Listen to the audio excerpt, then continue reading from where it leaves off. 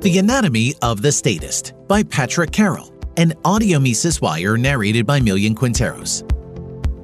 The statist is a complex creature composed of many parts, some of which are more obvious than others.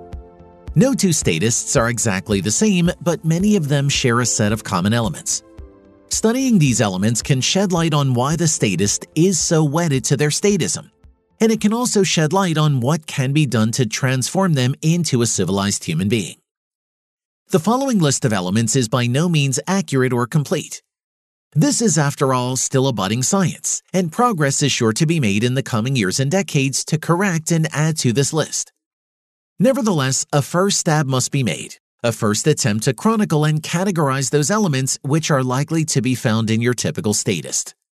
This list may be regarded as such a first attempt. The humanitarian. One piece of anatomy nearly all statists share is the humanitarian. We must use force to help the downtrodden, says the humanitarian. The state should provide a social safety net for those in need. To be sure, humanitarianism as such is not inherently statist. The point here is that many statists are motivated to their statism by their inner humanitarian. The same goes for many of the other elements listed below. Examples of this element in action abound. From welfare programs to minimum wages to foreign aid and more, humanitarian motives lie behind many of the statists' most cherished ideas. To combat the humanitarian, it is helpful to know some economics. If we can show people how free markets do a better job of helping the poor than government handouts, we will be well on our way to harnessing people's inner humanitarian for good rather than for evil. The egalitarian. Many statists also have an inner egalitarian, a personality that sees injustice in mere inequality and sees the state as the solution.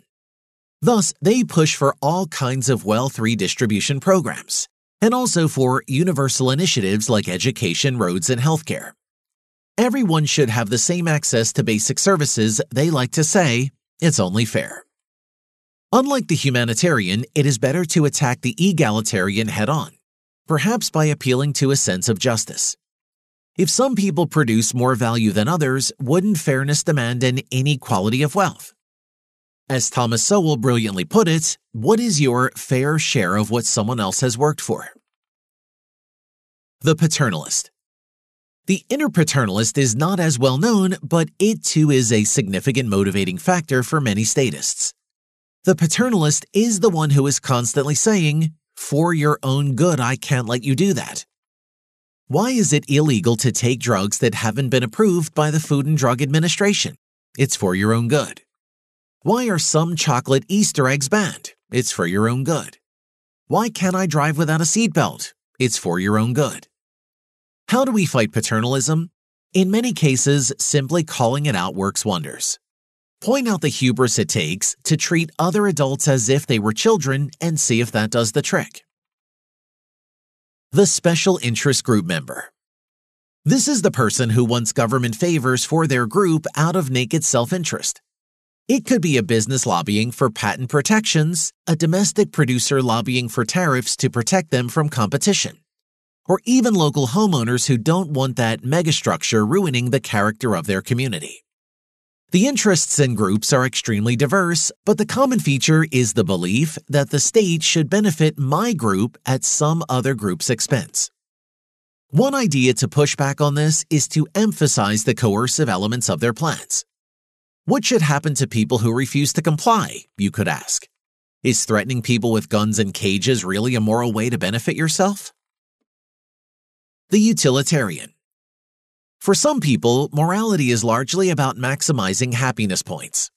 Thus, if the free market doesn't maximize social welfare, however they define that, then the state should come in and fix things. Many advocates for state provision of public goods or state regulation of natural monopolies would fall into this category. The best way to push back against this is probably to question the possibility of doing any objective utilitarian calculations. But even if the scientific validity of the calculations is conceded, it must still be argued that social welfare takes precedence over, not initiating force on peaceful people. The theocrat. The theocrat is the one who wishes to instantiate their religion into law, or at least some part of it. Laws along these lines might include the prohibition of various vices like drug and alcohol use or regulations on people's sexual lives. The theocrat is probably one of the harder personalities to persuade because the person's political convictions are tied to their deeply held religious beliefs. Convert them to a different worldview if you can. That seems to be about the only way out. The resigned follower. This is the person who says government is necessary or inevitable. It could never work, they insist, when asked about a stateless society. We just need to accept the system we have and work to make it better. Persuading the resigned follower lies in demonstrating that the state is not in fact necessary or inevitable. Show them how private, voluntary institutions have provided many things in the past that we now get from the state. Show them how even today there are private alternatives to everything the state does, including roads, security, and arbitration. The risk mitigator. This is the person who justifies preemptive rights violations because freedom is dangerous. Gun control is a classic example. The risk mitigator believes that freedom should be violated if it means we would live in what they believe is a safer society. There are a few ways to push back on risk mitigators. One way would be to argue that their preferred policies don't actually mitigate risk and may even make for a more dangerous world. But while this may be true, it lacks force because it concedes the framing. A better approach would be to emphasize that mere danger does not justify coercion.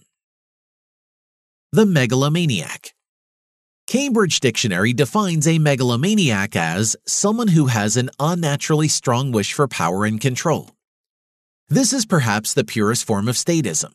It is someone who genuinely wishes to control others almost for its own sake. The kinds of policies indicative of this element are policies that attack our most basic liberties, such as freedom of speech, freedom of movement, and bodily autonomy. People motivated by this element view your life as their plaything. You are a pawn in their chess game, a piece of clay for their hands alone to mold as they see fit. This is likely the hardest element of statism to overcome. Do your best to persuade such people if you can, and then perhaps rally a bunch of friends so the megalomaniac is at least outnumbered and thus intimidated into retreat. The heart of the statist. Though some statists will have more of these elements and others will have fewer, there is one element that comprises the heart of the statist, an anatomical feature they all share without exception. This element goes by many names, but the one I prefer is intolerance. The statist at his core is someone who refuses to tolerate ways of being that are contrary to his own preferences. His motives may be humanitarian, egalitarian, or any of the others listed. But the result is always force, always coercion, always the employment of threats and weapons to control others according to his own desires. To strike at the heart, then, we must loudly and repeatedly call out this intolerance. We must lay bare for the world to see that this person thinks so highly of themselves that they feel it's acceptable and even laudable to impose their enlightened views on others by force. Not only does this get to the crux of the issue, it also highlights the way forward. The path out of statism does not really lie in a technical understanding of the non-aggression principle, though that certainly helps. The path simply consists of humility. Humble yourself, take stock of your ignorance and moral failings, and you will find your statism shedding like skin off a snake. You don't have to understand the intricacies of a stateless society. You don't have to get a master's degree in ethics. You just need to say, let's live and let live, you do you, I'll do me. And as long as we leave each other alone, we're cool. Once someone is nodding along with that idea, the battle is already won. Explain what it implies concerning the morality of government, and then watch for the moment when it all suddenly clicks. For more content like this, visit Mises.org.